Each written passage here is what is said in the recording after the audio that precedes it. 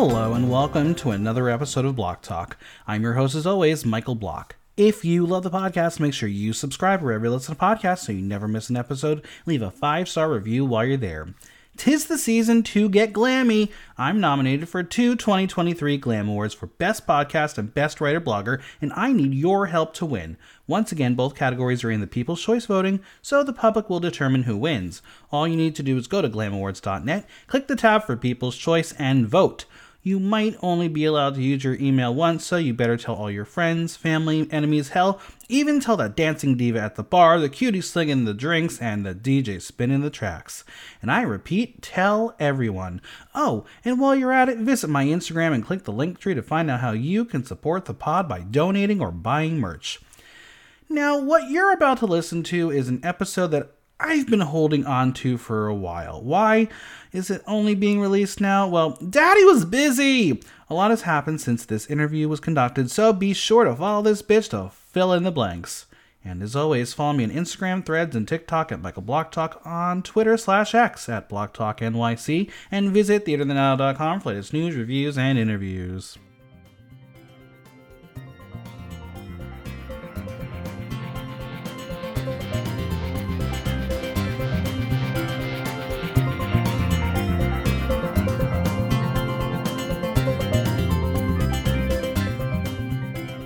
After taking the world by storm, this drag race phenomenon is bringing their talents across the globe, all while curating an amazing exclusive party back at home in Phoenix. Say hey to that gay-ass bitch. It's Joey J. How are you? What's going on? I'm really, really good. Thank you so much for having me. Am I your first gay person on your show ever? Ever. The only gay person I've ever had on the show. Thank you so much for the representation and for giving me a voice. Thank you for being the voice of all the gays across the globe. Well, and the universe, every planet. I'm so glad to have you on the show. We got to chat a little bit at DragCon, which was super fun. I was admittedly very, very nervous to meet you officially in person because I am a big fan of yours. So thank you for chatting then, and thank you for being here and sharing your story here. You are so sweet and far too kind. It was a pleasure meeting you at DragCon. DragCon was sickening, didn't you think? It was really fun to go back to DragCon. It was my first time at DragCon LA because I had been covering New York because that's where I'm located for a couple years. But it was really cool to have everyone back after like 2 years of no DragCon, plus all of the international sisters as well. I know. It was wild.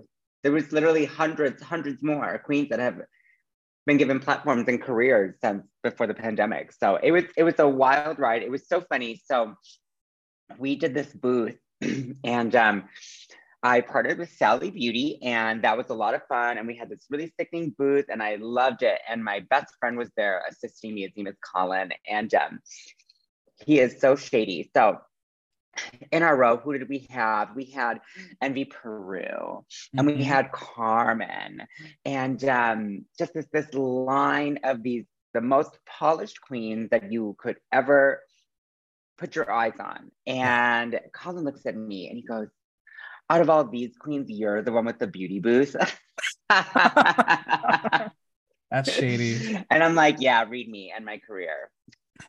Well, I know we're gonna talk about it a little bit later on, but you will be returning to DragCon UK. Yes, London, and just that's crazy. It's only a few weeks away, but yes, I'm going to be joining Utica. We're going to be doing a booth together. We have a really cute pin that we're going to come out with both of our faces on it. Oh, cute! It's going to be really exciting. Yeah. Well, I will definitely be stopping by because I will be at DragCon UK. I'm very, very excited.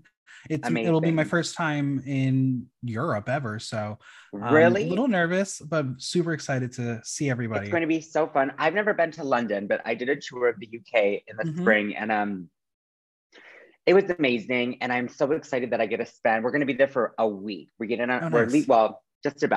a Tuesday. We're coming home on a Tuesday, so we're going to have a couple days in London just to take it all in. I'm actually doing the same exact thing. I'm leaving on a Tuesday, arriving on a Wednesday morning, and then taking a couple days to explore. I got tickets to go see Graham Norton show, so I'm really gonna make this worth it.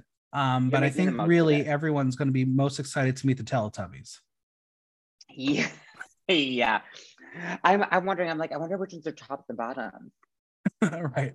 I'm super excited for that. But we are here to talk about you and everything that didn't get to learn about you on the show. So I love to start from the beginning. Where are you from? So we're going from the beginning. Ooh, so I was born in Iowa City, Iowa, and Mhm. then I had my entire elementary school, middle school, high school, and a little bit of college in Madison, Wisconsin. So I basically grew up in Wisconsin, and then I lived in Milwaukee for about 6 years before I ventured out to the desert in Phoenix, Arizona. What was life like as a kid in the Midwest? You know, I have to say that I'm really lucky because I one have a very, very supporting mother. And I also lived in cities. I lived in Iowa City, which is a very Mhm. liberal college town. I lived in Madison, Wisconsin, which is a very liberal bubble. And then I moved over to Milwaukee and then I moved over to Phoenix. So I've always lived in some sort of city where there's a really big university, where there's some type of gay life there. So Mhm. I've been really blessed and lucky to have that. And so I want to say it was definitely easier than some Yeah, other stories that I've heard. And I'm so grateful for that. And my mom just, she kind of just, she exposed me to just gay culture from the very, very beginning. And sure. so I never really had a coming out experience. My coming out experience was basically saying like, Mom, I'm going to I went to this gay bar and I knew this drag queen named Desiree, and Desiree would go, "Hey, Daddy, I wanna fuck you. I'm gonna put my finger in your ass." I hope I can swear. Oh, of Anyway, course, my mom was absolutely. like, "Oh, Desiree, oh my gosh, Desiree used to change your diapers. Oh my gosh, me and Desiree, we were roommates back in Iowa City," and I'm just like floored. So That's that was amazing. basically my coming out experience, and to this day, every now and then I still bump into Desiree, and I remember I walked into the bar, and my ADD is psychotic if you haven't guessed already. But I walked into the bar with a photo the next week, and I was like, "Do you know this woman?" And it was a picture of my mother, and Desiree was like, "How do you know that woman? Where did you get that photo?" And I'm like, "That's my mother." She's like, "I'm so sorry for everything that I've ever said to you. Oh my gosh." Now get this, fast Small forward like world. a couple of years, right? So now I'm over 21. I have no money and I'm trying to flirt my way to get to a drink, at the bar, like doing whatever I got to do to just get a cocktail. I'm talking to this man and we're flirting and I'm shooting my shot. And Desiree walks over and she's like, "You don't fucking touch him. I used to change his." Desiree, I got it. I got it, girl. I got it. Don't worry. This is my friend Desiree. I'm like, "Okay, I'll talk to you later. Okay, let me get the." So that was kind of my life growing up. So I've always had drag influenced in some way. I love that. So you said your mom exposed you to gay culture, gay things. Were you someone who liked the arts as a kid? Yeah, I did. I was never a theater kid, but I grew up doing competitive figure skating. Now, I Right. didn't talk about this much on the show because I've seen Meet Denali in ice skates, and I'm like, this is going to be your thing. So Hmm. it's so funny. Denali and I, we had so many. We both grew up Jewish, Uh-huh. both ice skaters, both ballroom dancers. So I'm like, oh my gosh. So you know what? I don't need these things to define like my drag persona. This definitely makes a lot of sense for you. So you're gonna have your storyline and take that, and I'm gonna find some other things just to really, so we're not like put in the same box or the same Sure. category, but we still have those same similarities. We're both fire signs, and we definitely bonded over it.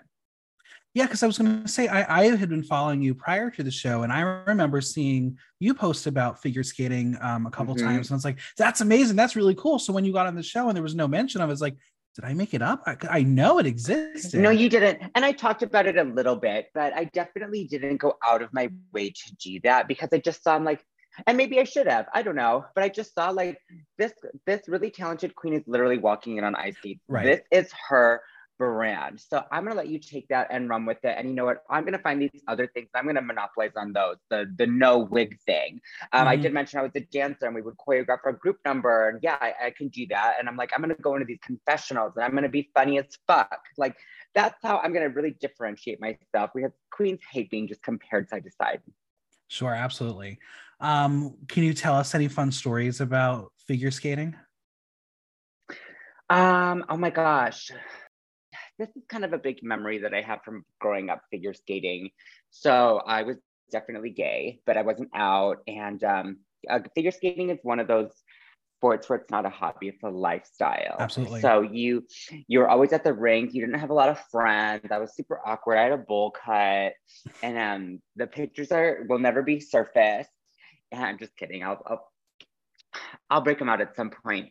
But there was a moment where I'm competing with the biggest competition I've ever competed in. And there were maybe like 15 or 20 other guys in my division, which was rare because there's always a ton of women and girls figure skating, but it's not as popular for boys. And so I would always compete against one or two other people. Sometimes they'd be uncontested, or maybe there'd be like 4 of us. But like, even if you were to like fall down on your ass over and over, maybe you could still get second place. Like, there just weren't that many. And so I go to this really big competition, and it's huge. And I go to the locker room, and they are roughhousing. They're throwing this football. They broke one of the light bulbs, glass shatters and hits the floor. And I'm like walking with my bag, like, none of you are gay. Like, in my head, like, I wasn't thinking that literally, but I'm Sure. like, oh my gosh, all of you are straight. Are you kidding me? And then I'm looking at the coaches and who I idolize on TV. And I'm like, none of these guys are flaming either. Like, thank God Johnny Weir came around. I'm like, oh, Well, good. what's funny is I used to play ice hockey. Shocker for a lot of people. But the rink that I used to play out of, Johnny Weir used to skate out of, Oh, and sickening. I at that time was straight. I'll say that I was straight, but there was definitely thoughts in my head, and I will distinctly always remember that there were people at the rink who always called him Johnny Queerblades, and it Yeah, bothered me so much. But he also was unapologetically who he was. He would literally come out with Prada skate guards. right.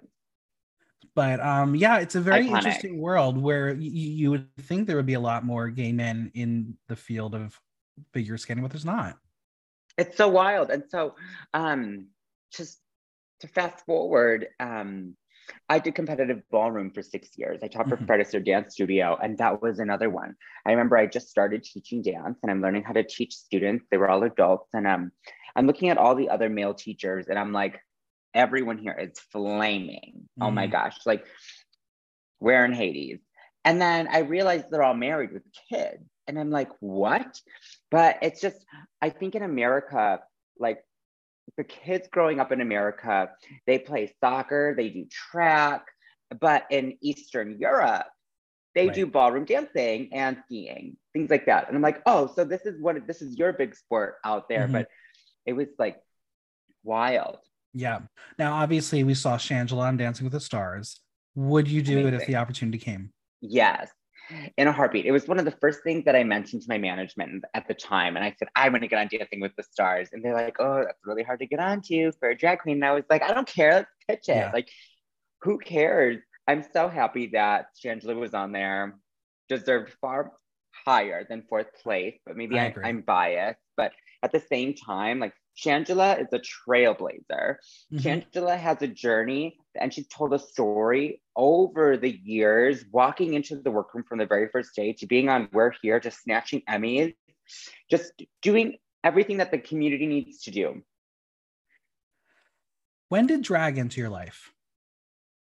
Drag entered my life in my let me think about this. So, growing up, and when I first went to the gay bars, I was always intrigued and would go toward, my attention always went towards the drag queens. I thought they were so Hmm. beautiful. They were so cool. And I didn't ever see myself doing it though. I was like, I just gravitated towards the queens. But I would fill in the void by like backup dancing for them, Hmm. or editing their music, or choreographing their talent number. And then we'd go compete at the national pageant. This is how Shangela started. Shangela was the Right. backup dancer for a bunch of queens, Alyssa Edwards. And so I did that. And I would meet other queens. It's how I met Aurora Sexton. It's how I met Candy Stratton. It's how I met Alyssa Edwards. Um, being at these pageants or not being 21, but because it was a pageant, we just weren't allowed to drink and be 18 and up. And I would just pick these queens' brains. I met India Farah, a lot of names that you'll see around now who've just been, again, trailblazers in the drag community. And we would just stay in touch and I would ask questions. And then I got into male pageantry for a little bit because I didn't want to do drag. The hip pads were crazy to me. I'm like, this is nuts. But I've seen these men kind of do the same thing and they're making all this money. I'm like, let me try that. And then one day I go to a pageant and it was booger boots. Like the queens were not good. And there were maybe 3 of them, but the prize package was money. The jewelry, the prize package, the gift certificate, I'm like, literally, I should have run for this pageant. I could have probably done a better job. And I remember I like made that executive decision. I'm like, tomorrow I am going to reach out to one of my favorite queens and I'm going to ask if they can do my makeup. And so I reached out and they came over.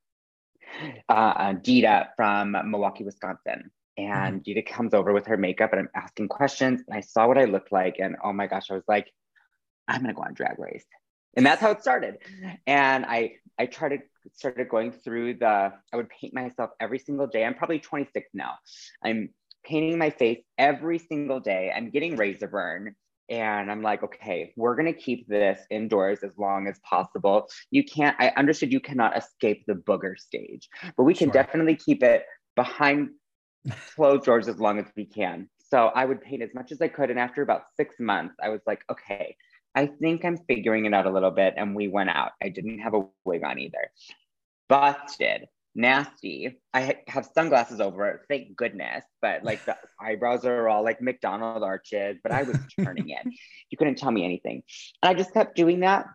And then I decided to, when I had like a few things in my wardrobe, I decided to plan a show and that was going to be my debut. And then a friend of mine was a show director and I had talked to them and I said, I'm going to do drag.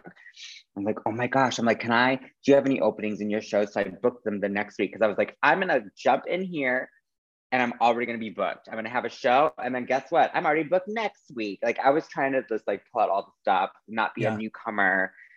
And then I did a pageant system. I did US of A. That went sickening. Colin, who I told you about earlier, we didn't know what we were doing. And we fucking faked it till we made it. We made top 12. We ended up in 6th. And I was like, I think we have an idea. I think we kind of know what's going on here. And then, I just kept just working on my craft. How did you decide for Joey J to be your drag name? So I couldn't come up with a drag name. I had a really hard time marrying one. And for a minute, so my drag name was going to be Calypso. That was the very first one, but I can't do a Calypso, so that doesn't make any sense.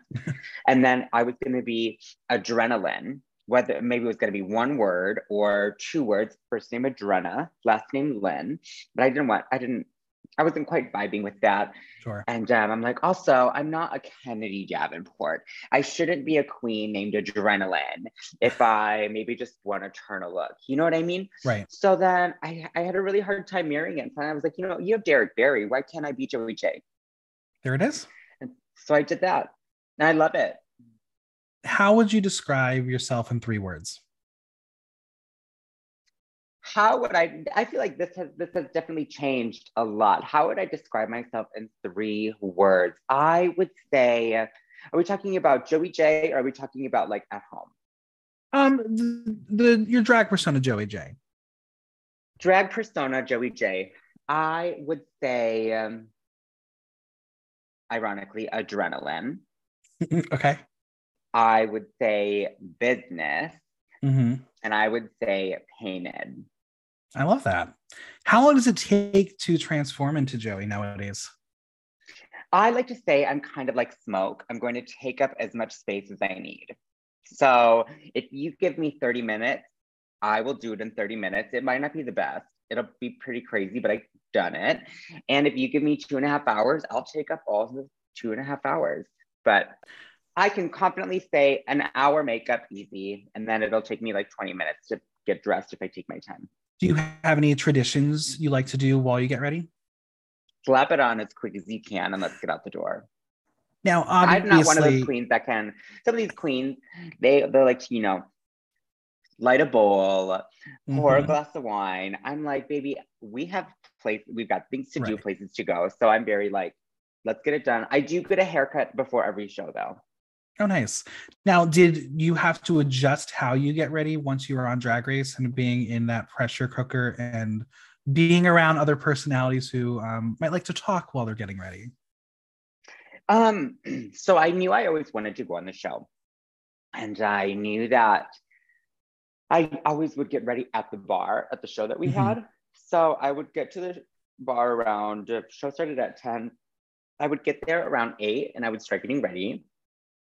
And then I would get there at 8:15, and then I'd get there at 8:30. And I started getting there a little bit later and later to force myself to be ready by the time the show had to start. So that one day when I was going to go on Drag Race, painting in 45 minutes wasn't going to be an issue.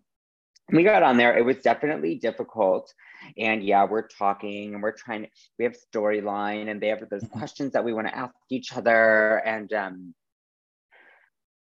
I was really happy that I kind of prepped myself like that, but it was definitely, there were moments like, okay, ladies, 10 minutes. There was one point where they said that and we all turned around and they're like, we're going to be ready when we're fucking ready. I love that. Well, because I think for me, I obviously recap all of Drag Race. I recap Dragula as well. The thing that's gotten to the Dragula world is like when that alarm blares and there's half a face on and they're not going anywhere. No way. They're just doing that. I'm like, right. Like I'm ready for the time when they are literally going to say, no, out now. And that's the challenge. That's what I'm waiting for.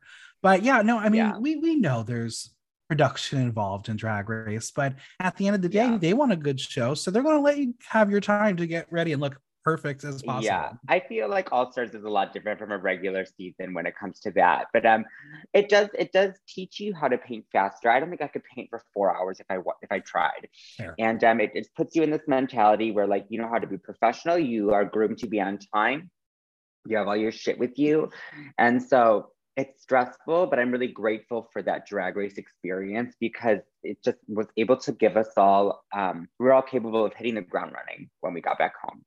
Yeah, I think that's a really interesting piece of advice for potential queens and kings and things who want to be on Drag Race in the future. Is you learn how to sew, you learn how to do a snatch game, but you also learn how to paint and get ready for that aspect because that's not something you always see on the show, but it's important. Because some people take a little longer, as one of your castmates did. Paint fast. They're there to make money, and you're there to get a platform. We're not there to necessarily hang out. A lot of money goes into this show. Learn how to paint fast, and let's get this shit on the road. You have a really amazing and cool drag style. Who are some of your inspirations when it comes to drag? So my drag has always been a little bit gender fluid, although I love having body. I love tits, I love hips, I love cinching. So I really compare my drag style to Pink, the singer, Annie Lennox. I love, I think even growing up, like, even though, you know, you're gay, but all of my crushes were always those women like Eliza Dushku, like those women who are hot, who could beat your ass. Like I always liked them. So that's kind of where my drag comes from. Just like, I'm more masculine when I'm in drag than when I'm not. I'm like a tomboy, lipstick lesbian. I love that. Yeah. Now, let's say you're getting ready for a gig. How do you decide the look? What's the process for you putting a look together? So what I have been doing lately, like I said, I'm very ADD for real. And so I start planning, if I know I have a slew of shows that's going to happen in a row, like for example, I have 4 shows this weekend. At the beginning of the week, I start categorizing the shows and what numbers I want to do. I'm listening to music, and whatever music is really inspiring me that week, I'm going to kind of hold on to those, and I'll make like a little playlist, and I'll like narrow down what songs I want to do for the next week. And then I'll look at, okay, what have I worn recently? What am I vibing with? Am I wearing anything new? And I'll try to piece together my looks during the week. Sometimes when you're crazy, crazy busy, it's basically your look is based off of the laundry that you've done. Sure. And you don't have a choice because I believe, especially a professional drag queen, you have to look good and you have to smell good. And baby, you need to wash those tights, wash those pads, have a fragrance. Like, just because it's my favorite look, honey, we need to have some TLC before we bring her out again. I remember one of the first times I brought my mom to one of the drag shows I was producing. The first thing she said afterwards is it smelled like a locker room. Nasty. Right? Nasty. I hate it. And I live in Phoenix, Arizona. Right. You got the heat. I tell these queens, I'm like, you're not getting a booking fee if you come in with dirty tights. We're going to start from the beginning. No. Do you have any favorite collaborators you like to work with when it comes to drag fashion? What do you mean, like designers? Yeah. Yeah. So some of the designers I work with the most are Tom Ogden.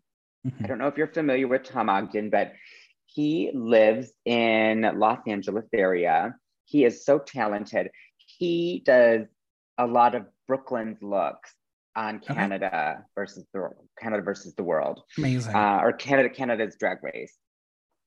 He's so talented. He knows how to do corsets. He puts a lot of time and thought into his pieces. They're not clothes, they're pieces. So I love Tom Ogden. I work with Jeffrey Kelly. Jeffrey Kelly has had many things come onto the runway recently. He is so talented. And what I love about him is he's fast. He does really, really fast. So that's nice when you're in a pinch. So those are probably my main two that I talk to a lot. And then recently, Utica and I have grown really, really close together since the show aired. And Utica and I send images back and forth to each other all day, or I'll be doing a sketch and I'll say, hey, what do you think about this? And Utica will say, hey, what if you did this and this and this? And I'm like, oh my God, why didn't I think of that? And so I'm definitely getting more of a creative team. And I was not a look queen on my season. I am a look queen. I am turning into a look queen. I'm studying fashion. I have my little team. I have my saved images. I put a lot more time into throwing a look together now than I did before. I always love to see drag artists collaborate with designers because drag is a collaborative sport in a sense, because you always have, even if you don't have the sewing skills, you have someone you can throw your ideas to and they can execute what you want out of it. So it's really cool to hear how your collaboration process works. Yeah, there's a designer out here. There's two out here that are local that I always believe in, like, support your local artists. Absolutely. And so I work with two main people out here in Phoenix. One is named Gio. He makes me a lot of my velvet pieces. And then I work with a guy named Wes. And Wes, he used to do a lot of ballroom dancing costumes. So he's really good with sequin fabrics, things like that. But at DragCon, I wore Wes's look for the entire first day. He did 2 looks for me. And I'm like, how come it takes a village, literally. So let's take that village and let's give him a spotlight. Are there any fabrics that you've officially said, no more, I'm not using that fabric ever again? Or materials? I don't think so. I'm a down bitch. Like, all right, if we can come up with a look that's going to be stunning. Now, I am very practical. So a lot of my costumes, Utica makes fun of me a lot because of this. She's like, oh, another cat suit. I'm like, can it, bitch? But I perform a lot of my numbers, and I don't do a lot of appearances. I do a lot of shows where I'm doing performances. They're usually high energy. So really cool cat suits or silhouettes like that are my go-to. But because of that, you're not going to see me in a latex suit. Right. Like, I might do something like that for a photo or for like the main stage for a television show or something. But for just like a look to go to a show, like, it needs to be easy to get in and out of. And I still want to look sickening, but I'm not trying to sweat all my makeup off. Well, I want to point out your Halloween look. It was iconic. I loved it. How did you decide that's going to be my Halloween look? Because no one else came close. Thank you so much. So I'll be honest with you. Halloween, I avoid drag like at all costs. I feel like we have Halloween 52 times a year minimum. Right. And that, maybe I don't want to dress up again. Maybe I'm going to let everyone else have their chance to do drag Absolutely. and things. And this is going to be my time off. My boyfriend and I last year, we did Morticia and Gomez Adams. And he was Morticia I and I love was that. Gomez.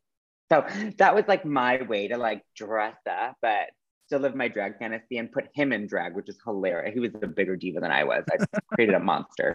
But anyways, so we were doing a show and I got booked for it here in Phoenix. And the theme was Stranger Things. And I'm looking and I'm like, I was kind of bummed at first because I'm like, okay, well, let me look at the cast. And I'm like, this is the most pedestrian Right. wardrobe selection ever. And I was like, I decided I really wanted to do drag, like high fashion, elegant drag at Halloween this year. And then they're like, Stranger Things. And I'm like, damn it.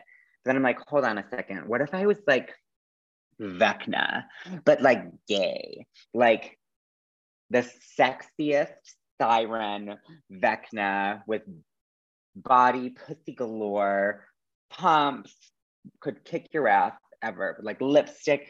And then I saw that meme where he's like, they like have their hands like this with the nails Yep, yep, yep, and the yep. hoop earrings and the lips. And I'm like, I want to do this. And they're like, are you sure? And drag queens out there, if someone asks, are you sure? That means you're going the right direction. Yeah. And I'm like, yes, I'm going to take this and I'm going to run with it. And so I ordered a ridiculous amount of stones, really, really good stones, and another cat suit.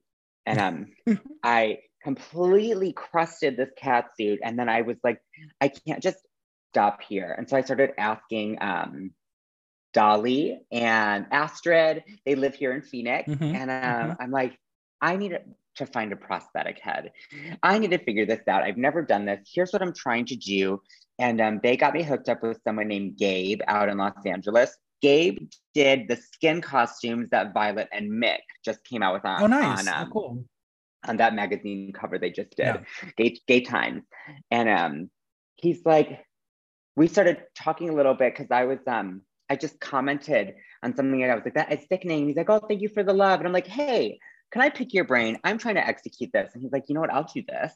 So he did that and he came in and I added more stones and it was glued to my head and it was sticking. No one knew who I was. It was so And I was cool. like, I It love was it. Thank you so so much. cool. I think you won Halloween. Oh my God, thank you so much. That means so much to me. And I've heard that a lot because, like I said on the show, I was not a look queen, but I am now. You know what? And that's the thing that I have to remember, and the fans have to remember. What you see on the show, that doesn't mean anything. It's one slice of what a drag artist is. 100%. It's a competitive atmosphere and you don't have control over the challenges. Yeah, So absolutely. the only way that you can really show your authentic self is in the confessionals, your entrance look, which I was dumb and wore a wig and I thought I was going to turn it because, they walk in, you meet the girls, and then Hmm. on the Hmm. runway, I'm going to take it off and tell my story. Well, that didn't happen on our No, season, no. but the confessionals, your entrance look, and then if you were to have an opportunity to change into like a lip sync outfit for like the music video or something, what if you don't get that far? Right. So yeah, this is now you have the platform and the resources that you can really take your drag and like, who am I now? What do I want the world Absolutely. to see me like Yeah, now? I always say that, like, watching Ginger Minge on the show, I was not a fan of. I was like, she's mean, she's evil. And then I went to Yeah, see drag her. her.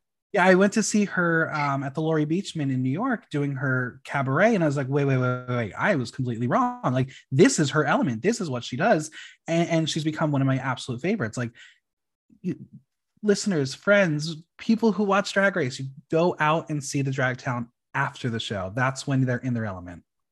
I have to really take this moment, this opportunity to highlight the Arizona drag community. Absolutely, let's The do it. drag scene here is unreal. It is so good. Like the quality, the diversity. If you, no matter what kind of drag you do here in Phoenix, there is a show and a crowd for you. A lot of our shows are on the same nights just because that's how it Mhm. is sometimes. They don't compete with each other. They're always packed.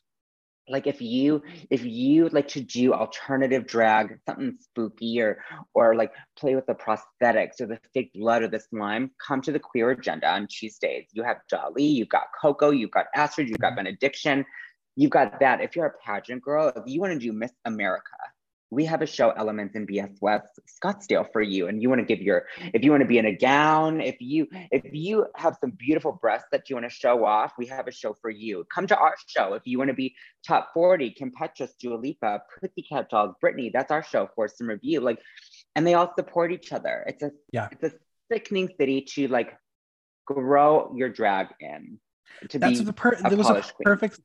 A perfect segue, because we were just about to talk about the local drag scene in Phoenix. Word. How would you describe it?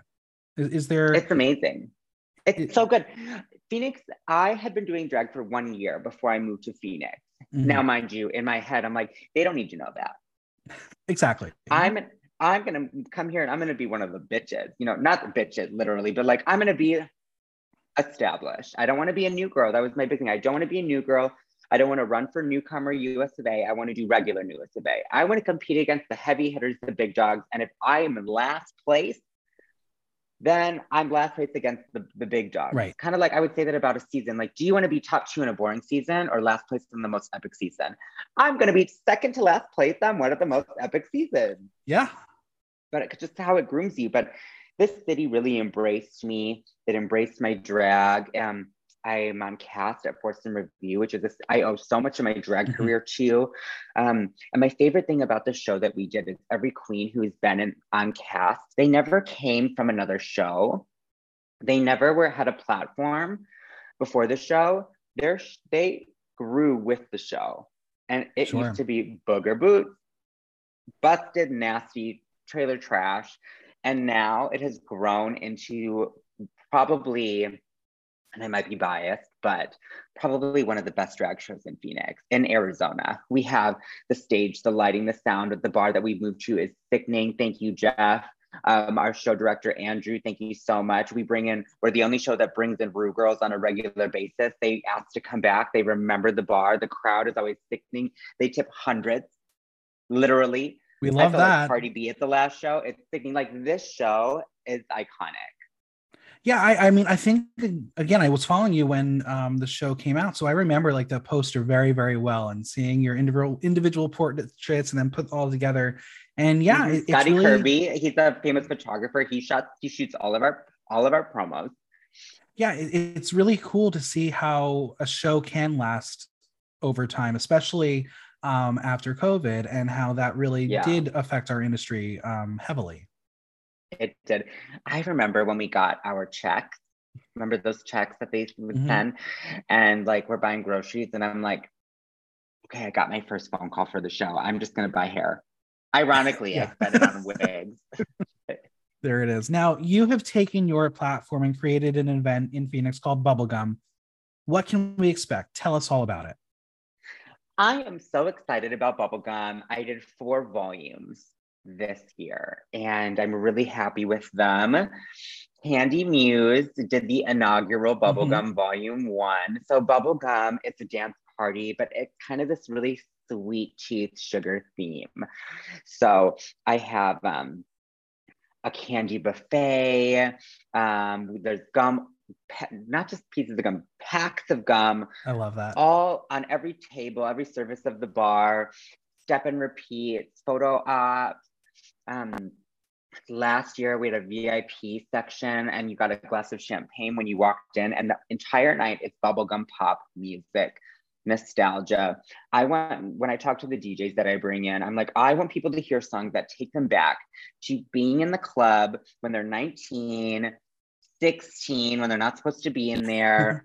And that it just takes them back to when they were baby gays. Or if I have really young gays coming, I want to groom them. Like, this is what a party should be like. This is the safe space where you can be yourself.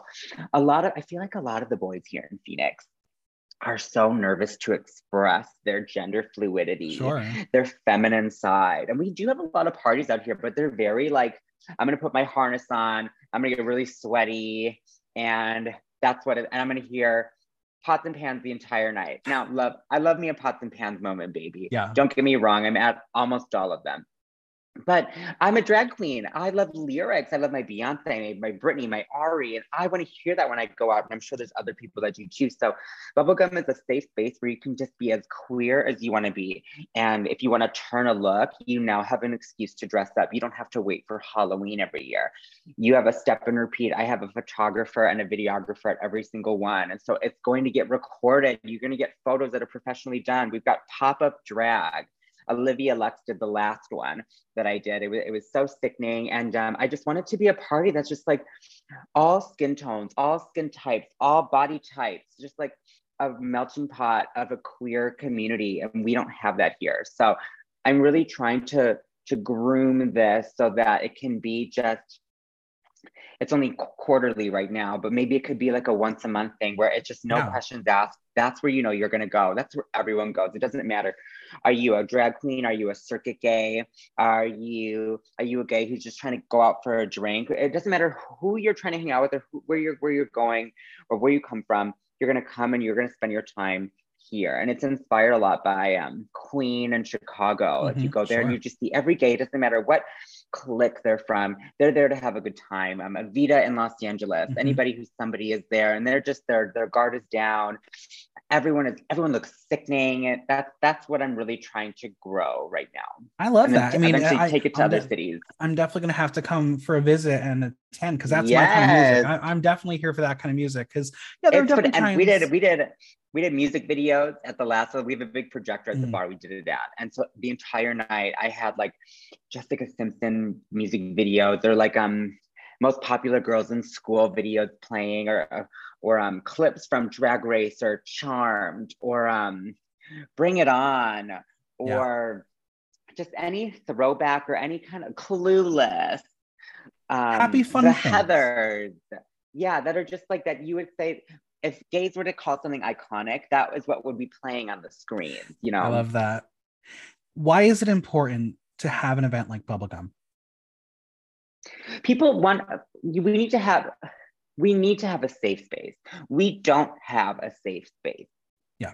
We had recent things on the news that just proved once again that we do not have a safe space, and we can't just cower and go back into our homes and just have the fear of going out. Yeah. We have to fight even harder and let it be known that this is our space. This is not your space, but if you would like to join us, you are more than welcome. But we just have to make our presence known. We're here, we've been here, we're not going anywhere. Welcome, you've just learned about us, but we're here and we are responsible for so much that happens in life. Like every celebrity that you look up to, that you see, who did their hair and makeup? We're a part of so many pieces of life. So we need to have a safe space. We need to be able to express ourselves. We don't need a skate culture so based on being hidden and tucked away. And I feel like we have this like renaissance, this revolution that's really brewing right now with gay culture. And we are mainstream. Drag Race is mainstream, you know? We are Absolutely. Here with Shangela and Bob and Eureka. We're not a secret. So that's what this event is. I love that. I think it's very important. I'm really, really glad you are making it happen. Thank you. Yeah, I'm really excited about it. And, you know, I'm learning a lot. Like, I'm a cis white boy from the Midwest. I only know what I know. And I've learned so much since the show and since Drag Race and Bubblegum. I've just learned so many things. I've learned about the ballroom scene. My mind is just like a sponge and I just want to soak it all up. Okay, now what can I do with my platform that can just be the most beneficial thing? And this is kind of what landed on that. This, like, I think I'm capable of doing this. I can do that. So we're doing it. We're trying. Now, obviously, you would love to expand and do other parties. You have other ideas for the future. Yeah, so I've only done 4 Bubblegum. It's not there yet. They're a blast, but I need to get them to be like a well-oiled machine. You know, I'm bringing on some staff for it, and I need them to make sure I have a consistent, reliable team, because I'm going to take this to other cities down the road. You know, Bubblegum meets Los Angeles, Bubblegum comes to New York City, Bubblegum goes to London, whatever we want to do. But it's not in a place right now where I'm like, I know if I were to bring it to another city, Right. It would be a 100% success. I want to know the event is going to be a 100% success with me not being there. That's the goal. Absolutely. I love that. Now, in addition to your amazing party, you have a lot of amazing merch available on My Best Judy, featuring the fabulous gay necklace. They're sickening. They're my so handwriting. Cool. I love it. And you've partnered with Candles or Die for the gay candle. Tell us about that, because that's very important as well. So, Candles or Die, this is a company that I met 2 years ago at Phoenix Pride, and the Force and Review, which is the cast that I'm on, we opened up for Deborah Cox. So I had an hour show, and it was it's 45 minutes. It was sickening. So the entire thing was choreographed. Everyone had a number, everyone had dancers, everyone had visuals that my friend Colin, he made for us. We had props, and it was like a drag concert. It wasn't like a normal drag show. All right, give it up for Susie B. Susie or whoever. And then like there's downtime. The music, you press play, and it was a track. 45-minute track, no stop. Movies, videos, dancers, transitions, and then it ended, and it was sickening. So we did that show, and someone comes up to me with this little bag, and there's a few candles in it. And he's like, "I'm a big fan. My name is Evan O'Shea. I'm with Candles or Die. We are a local LGBT company. He does them out of his home." And we just stayed in touch. And over the next year and a half, like we're like, what if we did a candle together? Like I've always wanted to do it. We could do something for the holidays. Then I went over to where he makes everything, and we created the recipe for what the candle smells like. So I get to say I made the recipe myself, because I was like, I want to do this much of like a vanilla wood and this much of like a blue musk, and I really like this oud wood and this coriander. No, I don't like that one. Let's try this. And we came up with the ratio for everything, took the scent, and then he poured the candles himself. And we did 50 of them. We didn't know what it was going to be. So we're like, we're going to do something really small, something really local, and we'll put them out for the holidays, and we'll just see how they do. And $5 of every candle sold goes towards the Colorado Healing Fund, which is an organization in Colorado who is giving back to the families, the communities, and the victims of the recent Colorado shooting. That's amazing. Well, I'll have to get a candle if they're still available. Are there they're left? Cute. And you know what? I have one right here. I'm going to read it to you. It's so funny. So it's my definition of gay. So like here it is. I don't know if you've seen it, but it says gay, keenly alive and exuberant, or having inducing high spirits. B, believes the new Rihanna album is coming out. C, an individual possibly flamboyant who possesses a killer sense of style, walks at a pace of 124 beats per minute, and could go for a vodka soda or iced coffee at any hour of the day, hashtag brunch. So get it. That. It's what my pussy smells like. Just kidding, but it's the gayest candle you ever had. I love that. All right, we're going to play our first game. It's called Finish the Sentence. It's super easy. I'll give you a sentence. You just got to finish it. Okay. My favorite animal is? Poppers. My favorite color is? Yellow. If I had a superpower, I would want to have? Apple products. If I were stranded on a deserted island, the 3 items I must have with me are? A wig, a brush, and another wig. The headlining act at Joey J Fest would be? Pink. The Desperate Housewife I would be. Is that like when they're playing a movie? They're like playing a movie. They're playing you. Yeah. Yeah, that night had Pink play me. That'd be sickening. The Desperate Housewife I would be is? Erica Jane. If I were a character from Lord of the Rings, I would be? Oh my God. Hold on a second. I think it depends. Like, do you want to be like a really seedy orc, like in the middle of the night, like during Pride weekend? Or do you want to be like sickening Galadriel, like, and turn it out with your book for a show? Or do you want to be Gandalf, who is just sickening all around? Right. There's options. Well, what would you be? Who would I be? I mean, I love Orlando Bloom. He was fun. I love him. He's such a pretty boy. I can't. I know he is. I can't even with her. She's the diva the whole season. My favorite international drag race queen is? Envy Peru. And when I got the call for Drag Race, I was... Oh my God. Emotional. It was so good, but in a good way, I'm not like a Kim Kardashian where I can just cry. But I get very verklempt where I can't get any words out. And I could cry right now. I love it. Oh, it's such a good, warm, happy memory. Yeah. And I love it. Oh, I felt so good. He goes, and he had I don't remember who called me, but he had a British accent. He goes, "You're gonna be a Ru girl." And I was like, what do I wear? I love that. All right. Well, you mentioned to me you have a lot of pop favorite divas. Of all your favorite divas, who is your signature number performance? Who do you perform the most? So this changes. But right now, I've noticed this year, I am a huge fan of Pabllo Vittar. Pabllo Vittar is the first drag queen to compete to perform at Coachella, from Brazil. I don't speak Portuguese, but I love everything that Pabllo says. And I performed Flash Pose by Pabllo Vittar and Charlie. I had to pay my rent. Yeah. Time and time again. I've done production numbers with it. We've done videos to it. I love what Pabllo Vittar is doing. And I would probably fangirl over Pabllo Vittar over all the other celebrities that I listen to. Maybe because I feel like they're obtainable. Like you did what I wanted to, you know?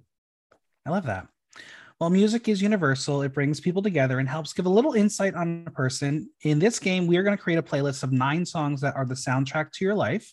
This is Joey's ultimate playlist. So I'm going to give you a prompt, and you're going to give me a song. A song that reminds you of the best concert you've been to. Oh my God. Anything from Lemonade, Beyonce. A song that reminds you of home. A song that reminds me of home.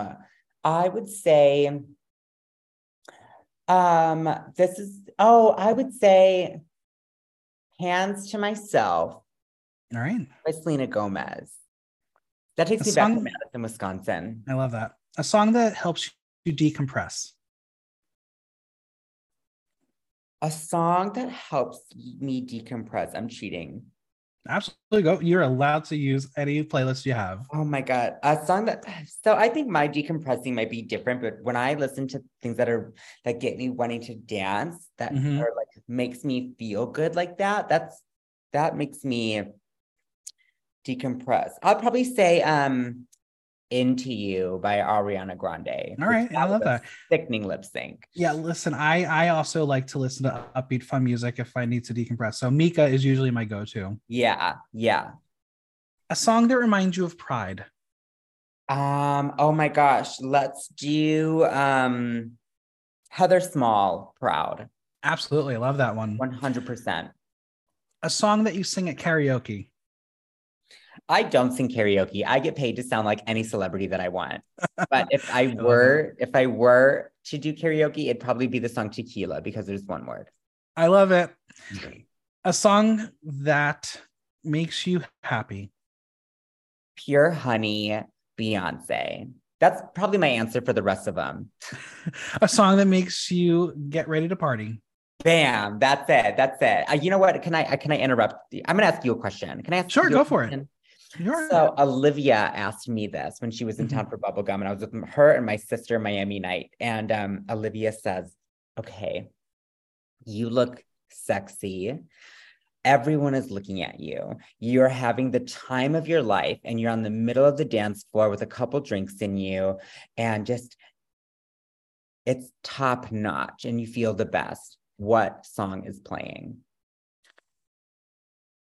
Honestly, Queen, Don't Stop Me Now. Work. That's a good one. That's really, really good. Miami was like, redneck woman. I love that. But I said Pure Honey for that. A song that reminds you of Drag Race. Bring Back My Girls. That song, it brings a little bit of PTSD and a little bit of let's go out all I want. That. And a song that made you who you are. A song that made me who I am.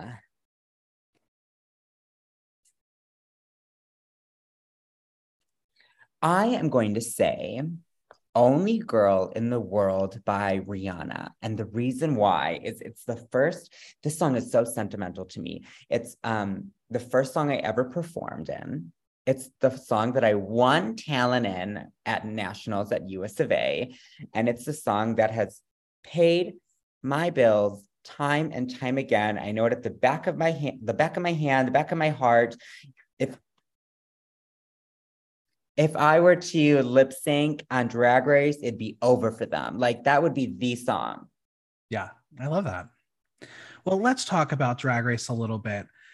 Now, without divulging too much of what you're not allowed to share, once you received the official call, what was the process like for you preparing for Drag Race? Well, the NDA is done, so let's go. All right. I'm sorry. Say that question one more time. What was the process like for you preparing for Drag Race? So preparing for Drag Race was kind of wild because we were in the middle of a pandemic. Preparing was wild because there were no shows happening. Sure. And no stores were really open. And I was so nervous about getting kicked off of the show for saying that I was on it. Mm-hmm. I didn't tell like almost a soul. Like my mom knew, Colin knew, my sis Miami knew, and I didn't tell any of the designers here in Phoenix because I didn't want the Phoenix drag scene to get involved or figure out. No one from Phoenix has been on. And I went to LA, drove out there, went to the fabric garment district, bought all this fabric. Me, not the sewer, I went over and I sewed some of my, like the big tongue that I wore, I sewed that. And we started making all these pieces for the show. And I don't know why. Looking back, if I were to do it differently, I would have reached out to more designers. And I was just so paranoid and I was so nervous that like I quit my job and I put all my eggs in this basket. And this was all that I had to get there and I had to do it. I didn't care what it was going to be when I got there, but I just had to get there. But I would have totally reached out to other designers. But it was really stressful. But at the end of the day, I was a lot of like the things that were safe or the things that they liked or didn't like, it was because I made it. Mm-hmm. Like the tongue was safe. I was safe on a garment that I made. What? The poison ivy bag moment, I made that. Like the iconic one. I didn't pay someone thousands and thousands of dollars. I made that with blood, sweat, and hot glue, you know? Yeah. And I'm really proud of it. So you should be. Yeah. I know how stressful the preparation process is. I was on Team Honey Davenport when she went on. Oh my God. I spent many hours rhinestoning things that never saw the light of day. Right. But it was okay because it was really fun to like have that collaborative process. And I will never forget, like we literally got her into the Uber to the airport because we finished at 5 a.m. putting everything into her fucking bags. We are on our way to the airport. We're going to be late and we're trying to weigh the buckets and we're packing and we're on our way. And I'm like, wait. And one of my best friends, he's no longer with us, but this means so much to me. He bought me a portable DVD player so I could have it in the hotel because we wouldn't have any internet access. And we're on our way to the airport. And I'm like, wait, we have to go to the porn store. And I bought a DVD of porn and I brought it with to filming. And that's probably one of the most touching memories. I love on our way to the show before I got my phone taken away. I love that. Now, no matter how long you last on the season, you placed your stamp on every moment you possibly could, starting with your entrance line, Filler Queen. What was the origin of this? What with Drag Race aspirations, did you always know that was going to be your entrance line? I didn't know what to say. And here's the thing. And I would give this piece of advice to any queen who wants to go on the show. They're all fierce. Mm-hmm. You might think you're fierce. Well, so are they. Yeah. And they are going to walk in looking fierce as fuck, looking amazing. And what is going to set you apart? What is going to build? Remember, when they walk in, like, how would you describe yourself in 3 words? Don't say fierce. You know what I mean? So I walked in and I'm like, I'm going to make a joke. Think about Katya, just Right. funny, pretty, fierce, but really, really memorable. So I walked in and I'm going to say the controversial words, filler queen. And I don't know if you're familiar with it, but filler queen is a term for a queen that only gets put on Drag Race, just get eliminated right away. Well, one, did I lie? Two, if I were to make top 4 or win, y'all just got whooped by a filler queen. Absolutely. You know, I love that. So I wanted to show sense of humor and that I just wanted to be relatable, another person, a humble person. We're here to have a really good time. Send me home, but we're going to laugh while I'm here, you know? Absolutely. Now, I, as someone who recaps all the shows, I am very much learning about how some people decide what they're going to walk into the room with, because you don't know what is about to happen. Most of the time, there's some sort of photo shoot, and you don't want something to get destroyed because it could be water, it could be you never know. But your entrance look became very iconic for the chicken feathers. Did you know it was going to happen? No, of course not. I'll be honest. It was one of my favorite looks that I had. My friend Sadie Fierce from Wisconsin made that for me. And it was really fierce when I first got it. And yeah, feathers would kind of fly every now and then. They were feather boas, but it was like the inspiration was that J-Lo piece with the ostrich feathers. Sure. We can have money, you know what I mean? Right. So I'm going to have these chicken feathers. And to me, that's drag. Like I started drag in Wisconsin and it was a really draggy costume. And I had the wet hair. To this day, I still think it was fierce. Yeah, it could have had ostrich feathers, but you know what? All those queens were still paying off those designers. Literally. After the show. And I was good, baby. And are they walking around saying ostrich feathers? No, they're saying chicken feathers. So exactly. It was an investment for being memorable. Now, your season broke the mold with a huge plot twist where 2 queens would enter and you would find out immediately you had to go lip sync for your life on the main stage in front of the judges. You and Candy Muse were the first pair into the workroom to make this historic moment happen. What were you feeling when you realized this is not the Drag Race I knew? Well, I remember, I think I'm really good at taking a situation and making it lighthearted. And RuPaul says, I'm giving you the pork chop. And I was like, medium? Right. They didn't put that on. But then I'm like leaving and I go, they got me, gal, which is what Ginger Minj said when she was leaving. They didn't put that on either. But I was really sad. And I did remember walking out.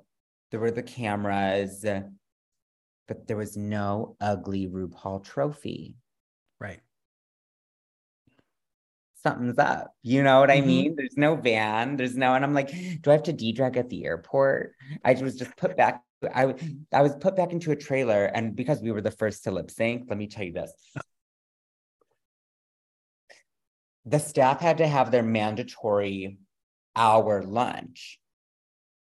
And so I think I was in that trailer for at least 4 or 5 hours. Oh my God. With this wig and chicken feathers, and because you don't know what's going to happen. And they kind of had us under the impression we were being eliminated, and we're sitting there for so long. And I was like, what if I took my makeup off? Fucking imagine, like one of the queens thought they were actually going home and takes their makeup off only to go right back on because we didn't have anything with us. We didn't have any of our makeup, our costumes.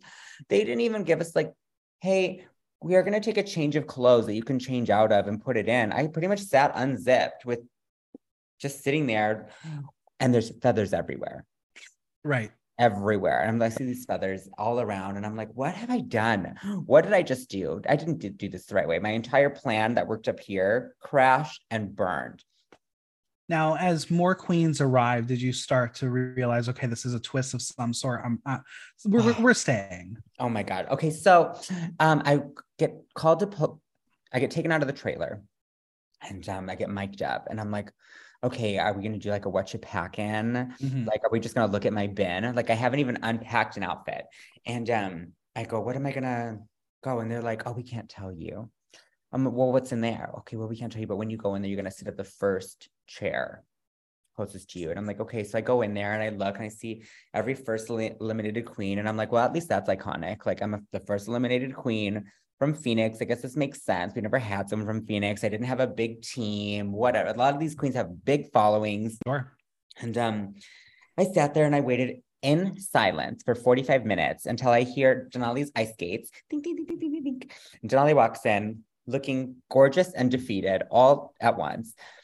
Hi, how are you? And we're chatting. And I'm like, I just can't believe it. Like, I got Call Me Maybe. Like, I said, like, can you believe Call Me Maybe was the first song? Like, how stupid or whatever. And she's like, Call Me Maybe. I had When I Grow Up. And I'm like, well, if I had that, I wouldn't be in the bottom. I would have gone home. Damn it. And so then I'm like, okay. And then in walks the next queen. And we realized, okay, we have different lip syncs, and who did you lip sync against? And I'm like, I don't think we're going home. I think this is just how we're gonna split the premiere. Sure. And the gag was the intercom, and was like queens and the pork chop loading dock, like, you have to eliminate a fellow queen. And we were like, we don't know each other. Right. What do we base it off of? We didn't see each other's lip sync. We don't know each other's drag. And Elliott was the very last one to walk in. So she didn't know any of us. Right. And in my head, I was like, bitch, I'm not going home because I was the first motherfucker in here. Right. I got to know all these divas one by one, get to know what their rising sign is and everything. Like, I felt bad for the queens that walked in last. When it came to the vote, did you think that person was going to go home, or did you think, okay, they're not going to just eliminate someone without them doing a full main stage? I thought they went home. And I thought that was really shitty. And then when we were reunited with our lip sync partners as the groups, when our groups were reunited, I was like, okay, I think they're going to bring Elliott back. So. Episode 3, all the pork chop queens sans Elliott returned to write and perform a verse on the track Phenomenon, which I sincerely believe was the far superior of the two tracks, especially since we had so many iconic and quotable lyrics. This is how we got I'm a Gas Bitch from Joey J, which became really your brand. Had you prepared any of your rhymes or phrases, and did you work as a group to kind of form this song? We were not with each other at all when we were making the song. We came up with the lyrics individually in our hotel rooms by ourselves. Okay. So our first time hearing it all together was when we heard the track, and that's when we had to go make the routine. Mm-hmm. So there was no discussion or anything. I just remember being super caffeinated, like, I'm a gay ass bitch. Just like, I'm Joey J. I'm like, that's a good line. That's me. That's who I am. That's funny. And then I'm like, okay, well, I said filler queen when I walked in. A filler queen, plot twist, I came to slay because that was my strategy. Yeah, it was really an amazing song. Now, aside from your own, are there any verses or lyrics from the song that are your favorite? Let me think about this song. Denali's was the perfect one to go first. Mm-hmm. I love that. Tamisha Iman Is Coming For You was classic. Sickening. Kimora Hall, her entire verse is just sickening in general. Utica's, I was like, this bitch is crazy and weird. Like, I remember hearing it and I'm like, work, diva, work. But now we're like I think we're like two of the closest queens from the cast now. But I just, all in all, I thought we all did a really, really good job. We were all there to play the game. It was a sickening song. I remember when we first had to write lyrics to Congratulations, I was like, oh, I'm not really feeling this. And then they're like, oh, we're changing your song. And I'm like, of course they are. And then I heard it and I was like, great. Yeah. Now, when you did all come together as a cast of season 13, had you known anyone prior to the show? So Utica and I knew of each other based off of mutual friends. We actually just went to their wedding. Amazing. It was so fun. Maybe Omega and Brock. Omega is a spooky ookie queen in the Midwest. I really want them to do Dragula. So we knew of each other there. I knew Kimora and Janali, but not like super personally, but I was in Milwaukee and Phoenix and they were in Chicago. Kimora says to me, she's like, I knew you'd be here. And that means a lot coming from Kimora. And Denali and I both did the same amateur drag competitions in Chicago, but different seasons of it. But we did that. And then Tanisha Iman is US of A royalty. So I knew who that was. I did not know who Elliot was. Yeah, it was always fun for me. And I didn't know who Rosé was either. I'm such a bad gay. So that's what's fun for me, because like I've known Rosé since like she was a baby queen. I crowned her Lady Liberty for that competition. I was on the judging panel that entire season, so it's like it was special for me to see her on the show. But for me, it was really exciting to see our New York queens, and me as a New Yorker knowing none of y'all run in the same circles. How is this going to work? And that was a kind of a plot line for the season. 100%. I remember. So I knew who Jan Sport was, but I knew who Candy Muse was, but I didn't really know like that much. I did drag one night a week. I wasn't super engulfed I had my own day job. I wasn't super engulfed into drag culture. I was just starting to really like get myself submerged into it.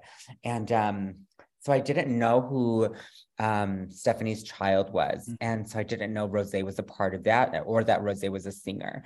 And I remember in my confessionals being interviewed asking about all the different queens. And I was like, Rosé is really giving me Adam Lambert vibes. And they were like, Rosé sings. And I'm like, shut up, that's sickening. So like, I thought that was really funny. So fun story about Rosé. Before Stephanie's Child formed, I was producing a drag cabaret that was going to be all musical theater, and she was one of my 3 queens. And then she messaged me, she's like, I have to drop out, I'm joining my sisters, we're going to start Stephanie's Child. So that's always been a moment that I'll remember. Like, I had Rosé first, and then she did the right thing to go with Jan Laguna. Yeah. Now, thanks to Candy, she said it, you were deemed the trade of the season. And I'm sure since then you've been inundated with DMs galore, but what is it like to have this honor bestowed upon you? So first and foremost, I love it, but I think that this is one thing that is so cool. So being this little gay boy, feminine, not built, not jacked, not mask, I think it's so cool that my entire life to be really, really sexy or trade was someone who was very like male straight acting.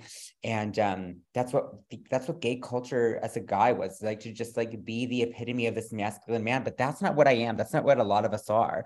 And I'm like, wait a minute, I'm being dubbed the so-called trade of the season, which I am not trade if you look the definition up. But I'll be clear about that. But we're gonna put this little gay boy who had this little drag fantasy, and we're going to put him on the pedestal of trade, and we're going to idolize that. I think that's so cool. And I just think it's proof that, we're evolving, and Absolutely. That it's not all about being this hyper masculine figure. Like, I'm just a little gay boy. Now, we spoke earlier that wigs were maybe not your thing prior to Drag Race. You brought wigs with you. Were you expecting to be critiqued for both wigs or wigless? Because there's a certain judge who likes to sometimes call out the non-drag traditions in people's looks. No, of course, I'm not an idiot. Of course I knew it was going to happen. But here's the thing. And I tell this to a lot of people. They go on the show and they're like, I'm really worried about the edit. I'm really worried about the storyline or what they're going to make me look like. And if you are your 100% genuine self, no matter what comes out of your mouth, you have nothing to worry about. Mm-hmm.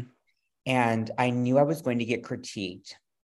And I knew that some people are kind of set in their ways on what they like or dislike, and that's totally okay. I have my favorites for my own specific reasons, whether they're a singer or a drag queen, etc. But I knew that I would need to hear it, and probably other people would need to hear it, and the audience would really like to hear it. And I just said, this is when I look into the mirror and I do drag, this is what I see. And I brought some wigs to, give some variation and play the Drag Race game. But I'm going to be honest with you. This is what I see when I look at myself in drag. You can't clock that. You can't knock that. It's Absolutely. Genuine, and that's who it is. So I'm really happy that I said it like that. What's really interesting is this year, Danny Beard gets crowned, Yeah. and she was very much known for never wearing wigs and kind of altered that for Drag Race. Right. And it was kind of rich coming from Michelle being like, I knew you when you didn't have wigs. And here she is, crown queen with a wig on sometimes. Now, again. I do play with hair every now and Yeah. then. And, you know, I like to get into the fantasy and things, but sometimes it's just not practical for what I want to do. Absolutely. But I do think that, you know, drag is my career. It's what I'm basically studying. I view drag as kind of like I'm trying to get my PhD in it. And there's facets of drag that you should know how to do. You should know how to do hair. You should know how to wear hair. Absolutely. Know how to sew a little bit. So I have some wigs that I'm breaking out, you know, but it's not my like shtick. Now, Lala Ree will forever be remembered for the bag look. I wanted you to stay so badly. Perhaps I was a little biased, but I felt like that bag look should have been dismissal on the spot. Like, go home. You cannot believe you wore that. But Yeah. do you think track record played any part in your elimination?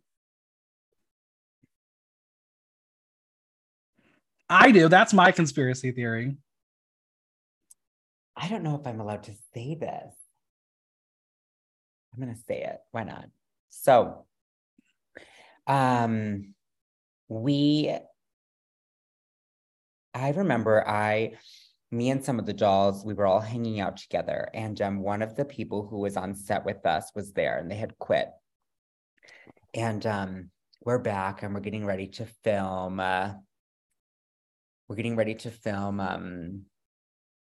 The promo. Mm-hmm. And she's giving us all the tea and everything. And I asked her, and I was a little drunk, and I was like, I have a question for you. When I was eliminated, was it legitimate?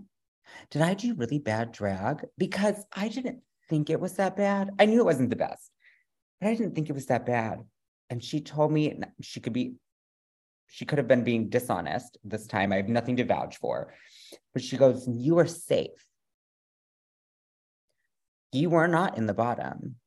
But then the fight broke out between Tamisha and Candy, who were both in the bottom, and we needed closure. So they swapped you. Yeah, that checks out. I mean, hey, listen, as everyone knows. But who knows? But right. I mean, honestly, sickening. We're here to make a TV show. I'm not here running for Continental. And I understand that. And I honestly think it worked out incredibly well, because on the show, I never had a bad episode. You never saw me in a horrible light. You never saw me bombing a challenge. I had 2 really good lip syncs that were really memorable. I had a really memorable verse. I had really fun confessionals. I feel like I got my platform, got my brand, and I'm living the life I want to live right now. You know what I mean? Like, absolutely. When I walked in, like I told you, I didn't reach out to all these same designers that everyone else did. I was too nervous. I didn't have money. And I walked in the workroom and I saw the teams that put these packages together. And I was like, there's no fucking way I'm going to win this. Like, it was really defeating. And I feel like I got in. People know who I am. They got to see me for who I am. And I got out right when I needed to. And now I get to like live my dream. It's amazing. Now, season 15, right around the corner. Anyone you're excited to see? And would you give any advice? There it is. Any advice to your new sisters? Oh my gosh. Be genuine. Say thank you. Be appreciative. Managers are crazy. And what I mean by that is a lot of these managers, this is a really good piece of advice, I think, for anyone who just got on Drag Race. There's going to be a lot of managers who are going to probably want to work with you in some degree. And a lot of them to you, not all of them, but a lot of them, you're just a dollar sign.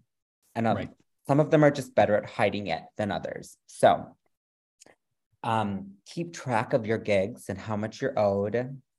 Stay on top of it. Always, there's nothing wrong with asking for your money. The show wouldn't be anything without you. So your manager is nothing without the talent. Absolutely. So just know your worth and ask what you think you're worth for. And there's nothing wrong with that. So just stay on top of your shit. I'm very excited for this season personally, because 3 former guests of the podcast are going to be on. Yeah. I've had Marsha on. She's done a couple recaps. I've known Princess Poppy for a very, very long time before she moved to San Francisco. And Jax, I literally have watched since day one when they did their very first performance. And then we crowned her iconic for our third season of the competition. So it's very special to have I that love cast. that. Yeah, I'm very excited. Well, we're going to play a quick round of tea time where you're going to get to spill some tea on some of your favorite sisters, your local sisters, your friends, and we'll see if you have any stories you want to share. Okay. All right, let's start off with Toothpick. Toothpick. Oh my gosh. Okay. So Toothpick and we didn't get along for a little bit in the very beginning. There was something about it where like I think just both rubbed each other the wrong way. And we didn't like, it was harder for us to build like a friendship, but sometimes I think friendships that start out like that, they're more elastic and have more longevity in the long run. And so now we get along really, really well. We host shows together now. We have a lot of fun. Toothpick, I think this is one of the coolest things ever. When I started doing Force and Review, Toothpick was the DJ and would DJ in drag, and which iconic, having a drag queen DJ, and so and was visible, and you could see the DJ booth and the stage. And then when Toothpick started doing numbers in the show, Toothpick would put like 8 seconds of silence in the beginning and the end of her track that she could press play and run up in the back and get on stage on time for the music. I love that. Start. And then she would finish and then run to the back so that she could pause and then change in the DJ booth for her next number.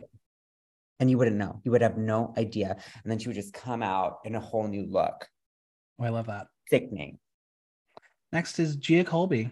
Gia Colby. Gia Colby, oh my goodness, is one of my sisters. Gia, the very first promo that we shot with Scotty Kirby for Force and Review that I was going to be in, it was a black and yellow theme, like black and gold. I think that's what it was. And I remember I wore this like black woven metallic collar and these black pants, which I still have. And I wore the black scale Game of Thrones thing shirt. I wore that same shirt on the nighttime runway for the dual runway. Yeah. And Gia had told our show director behind my back and said, can you please make sure she brings a wig tomorrow? And I remember Gia was the hardest one to crack for me in the beginning. I was like, I'm new to Phoenix and I feel like I'm really getting along with these other queens. We had Piper, who's at Charlie's now, and then Luna Love, who is Sonique Love's daughter. And but Gia, I was like, Andrew, I feel like I'm having a hard time cracking her. Like, I don't know. And now like we're so close. I love that. All right, next up, Salem V. Salem V. So Salem is Gia's daughter. Minx is Gia's daughter as well. Salem is sickening. You know, we're just a little sisterhood now. Like I said, our drag has grown with the show that we're in. And it's so nice to just see these queens from when they first started to where they are now. I'm having Salem make me a wig, which I'm wearing on Friday. I'm so excited. It's going to give you kind of like sexy mullet vibes with human tracks. So it's going to still be like that. High fashion, but still kind of rocker. So she's sewing and she's just a really good soul. And I think she's so funny. Her partner, Travesty, who also does drag, is sickening. And Salem is just goofy. She's like the Georges of Phoenix. We're all like, oh my God, like when we saw Georges, or I remember I went to National and I met Georges before she was on Drag Race, and I come back home and I'm like, Salem reminds me of Georges. They're like small and petite and little powerhouses. Like, so she's sickening. She always performs Black Eyed Peas, and she does like all the members, and it's I love that. So funny. All right, let's talk about Minx.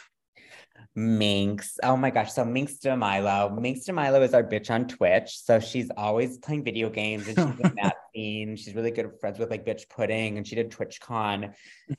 Minx is sickening. I have this memory where Minx and I were day drinking, and I think we were out all night on Saturday, and then Sunday morning the sun's up, and we're having a great time, and we're like, let's go to brunch.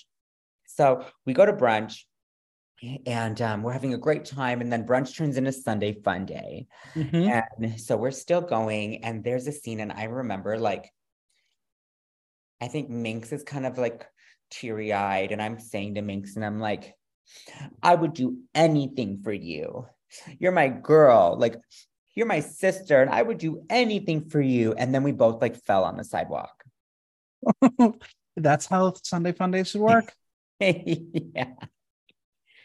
All right. Next up, Miami Night. Miami Night. Oh my God. So Miami Night is a hairstylist in Los Angeles. And Miami Night used to live in Green Bay, Wisconsin. And when Miami was Miss Gay Wisconsin, I was Mr. Gay Wisconsin in 2011, I think. And yeah, that tracks. And now whenever I go to LA, a lot of times I'm like, I don't need a hotel. And I'll just stay at Miami's, and we'll talk all night. We'll go out. Miami is one of the reasons why I started getting booked in Los Angeles, and we would work the door at Rocco's. And Miami's just really, really good people. And Miami came for the most recent Bubblegum when Olivia was here, and we just shoot the shit. And I sent Miami a text message of a telephone, and that was when I got the call. So like, well, we wanted to get on at the same time. So we both auditioned, and I'm like, oh my God, we'll get on and we'll start so much shit. We'll start so much drama. You're going to walk in the workroom. I'm going to throw my heel at you. Like I hate you. We were going to just have a lot of fun with storyline and things. But Miami's killing it. She's on the Rockettes at Rocco's, successful hairstylist. She like cuts Brooklyn's hair all the time. She's sickening.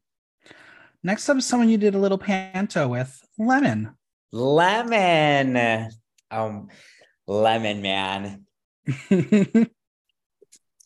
Lemon is amazing. Lemon is iconic. Lemon and I were roommates during the panto, and we were learning everything, and we got along right away. And we just gravitated towards each other, and we text a lot still to this day. And Lemon was so kind and delivered a weed pen to me at DragCon at my booth. Oh, how sweet. She's like, here's a weed pen. I'm like, oh my God, thank you so much. But I love Lemon. Lemon is sickening. I'm really happy that I got to meet them. I want the best of the best for Lemon. And I think she's iconic. And Lemon has that perfect sense of delusion that a drag queen needs to be successful. Yes. Where at the end of the day, we are putting on like really elegant women's clothing, and we are not even singing. Well, now she raps, but for drag, she's a raptress singing to somebody else. And we take that, and we are goddesses, and we have to make other people believe that we are fucking goddesses. And Lemon does that. Absolutely. Lemon does it better than any of us. And I give her mad props. Yeah, she's another one I've known since her early days of drag. Yeah. All right, next up, Theresa May. Theresa May. Oh my gosh. Theresa is so funny. Theresa was really, really great to have on tour. Theresa has a really good head on their shoulders. And I think Theresa is taking drag and running with it the right way. They are booked and blessed, and they had a platform and had things they wanted to show and deliver, and they did that. Theresa, as a judge on Spain, is brilliant. Every fantasy that I need, and I wish Theresa the best career, and I want to see more. Like I am so excited to meet her, just to tell her that I use my pussy is like a peach as my ringtone to wake up in the morning. Oh my gosh, and Theresa would be so excited to hear that. I love it so much. Next up, the crown queen, Simone. Simone, I think it's one of the most humble queens from our season. I feel like a lot of queens will get on the show, and then they'll kind of just get lost into the glitz and the glamour of it. And Simone texts me happy birthday I love and that. responds when I reach out. And Simone is everything that our gay community needed. And Simone is killing it. And it's just, you can't clock Simone. Everything No. that Simone does, Simone shows her culture in the perfect way. It educates us, shows us what her version of drag is, and executes it so well. And Simone is breaking through the LGBT barrier of fame, and it's really breaking through the glass ceiling and is a mainstream. Mick is doing the same thing. And so a lot of us are like, who do you think's gonna win? And all of us were like, Mick and Simone, those are our two. Double crown it. Yeah. Double crown it. Like, we would be fine with that. Both of them are just, they're amazing. Well, she's no longer sitting alone in VIP. Candy Muse. Candy Muse. So Candy Muse has come out to Phoenix several times, and Candy's really, I have a lot of fun hanging out with Candy because like we like to have fun. We like to go out. We're both very transparent, and so we just say it right off the cuff, and it's just I really adore Candy, and I feel like before the show, mind you, this was like over 2-3 years ago now. Right. I was very much like a people pleaser, and I wanted to make sure, keep the peace and make sure everybody was happy. And whenever I find myself in a situation where I feel kind of bothered, I go, what would Candy Muse do? I'm not even kidding. And I am vocal and I speak up and I say what's on my mind, because that's what Candy Muse would do. And it has helped me in so many different ways, whether it's like speaking up for our community, whether it's calling people out in our community, whether it's with my own relationship with my friends or my boyfriend. I always go, okay, what would Candy Muse do? And it has never let me down. I think we need a t-shirt now. What would Candy Muse do? Right? Next up, Denali. Oh my gosh, I was just texting Denali today. Denali is amazing. I've stayed with Denali, and Denali has come to Phoenix, and we keep in touch. And Denali her trajectory is just endless. Yeah.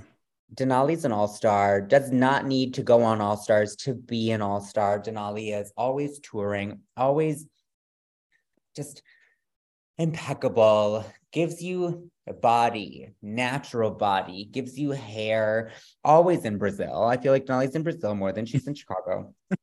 And it's just so nice to see. I feel like the Denali we're seeing today is like so evolved than what was on the show. Not saying that what was on the show was not as good, but I feel like Denali is giving me this like,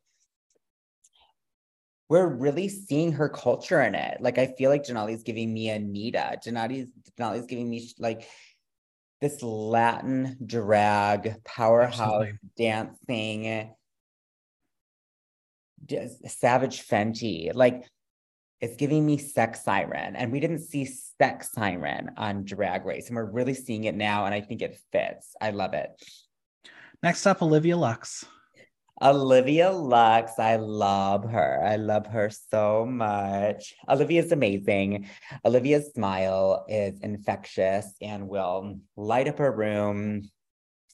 Olivia has been one that I ask a lot of questions to about when I want to be more educated on just like the POC community and the bottom community and what I can do to uplift other communities. And Olivia is just so good at taking a step back and just like explaining things to you in another way, and always open for questions that I have. Because like I said, like we only know what we know. And Olivia is glamour. Absolutely. Glamour. So Olivia and Miami and I were staying at my house when we did Bubblegum, and both of them they love their hair. And I was like, I bought a wig literally the day they left. I was so inspired. I'm like, oh my God, I'm going to be a wig queen now because of you two. Yeah, I love her. So the night that we crowned Jax the winner of Iconic, she was in the audience. And I remember like that morning getting a message from her being like, oh my God, that show was amazing. I can't wait to be a part of it one day. Cut to COVID, cut to her being on Drag Race. I was like, well, Olivia Lux is always going to be the one that got away from me. I love her. She's amazing. No. And finally, Utica. We're doing a booth at DragCon. I'm really excited because Utica is someone that I feel like we haven't known each other a very, very long time, but I feel like from right off the bat, I could ask them anything. Because of COVID, we were locked up in our hotel rooms. We quarantined for 11 days. We had no physical touch with anyone. We were in an insane asylum at a Courtyard Marriott. And Utica was the first hug that I had in, I think, 11 days. Just like, I remember like the handler left the room and I just got my first hug, which is crazy. Like, you wouldn't think that would mean so much, but days and days go by. You're not at home. You have no cell phone. You have no way to reach anybody. And I finally got to be embraced with Utica's 6-foot arms, you know? I love that. And then we just really connected. And like I said, we both went to a wedding in Milwaukee a little bit ago, our mutual friends. And I'm really excited for Utica. Utica is a fashion powerhouse. Mm-hmm. Utica makes a lot of pieces for other queens, which I think is sickening. No other queens are really doing that from the show. And to have a piece from Utica, it's designer. It's amazing. Really, really well made. And I'm really excited to see what Utica brings. All the queens that you brought up, Denali, Olivia, Utica, Candy. I think just having a whole nother TV moment would be chef's kiss, you know. I'm here for it. So I have a fan corner question for you, and this is from hopeful of Drag Race one day, Amanda Pork. Her question is, what was the casting process for Drag Race like during COVID? What was the Amanda Pork? That is a really funny name, by the way. Good job. The casting process, I think, was actually really similar to normal years, but if you want to get something done, be persistent. For example, I auditioned for the show, and then about 2 months later, I got a call back, and they said that they were going to call me back in another 6 weeks. So I put it in my calendar. 6 weeks came by, I didn't hear anything. And I waited a few days and didn't hear anything. So I called World of Wonder. And all right, it's like, hi there. I was told that we'd be getting a call in 6 weeks. I just want to make sure I didn't miss anything, you know, because I'm like, I have manifested this so hard. We're going to make this happen. And they got me on the phone with someone, and they were like, actually, because of COVID, no one is in the office. It's slowed things down so much. We don't know if we can even do the show. If we need to move forward, give us 6 more weeks. So I waited 6 more weeks. And I'm spending all my money from the government on hair, hoping I can get on the show to not wear it. And I called them again because I didn't hear anything. And they were like, okay, we'll get someone on the phone with you. And then they called me like a week later. And then they were like, we're just trying to figure everything out. And then I got a call saying that we're going to do a psych eval. And then from there, we did the psych eval. And then I had to do another one because I couldn't meet with the doctor in person.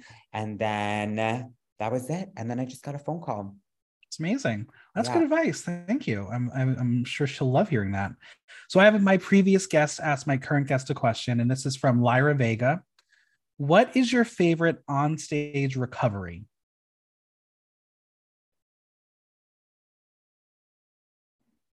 Let me think about this. What is my favorite on-stage recovery?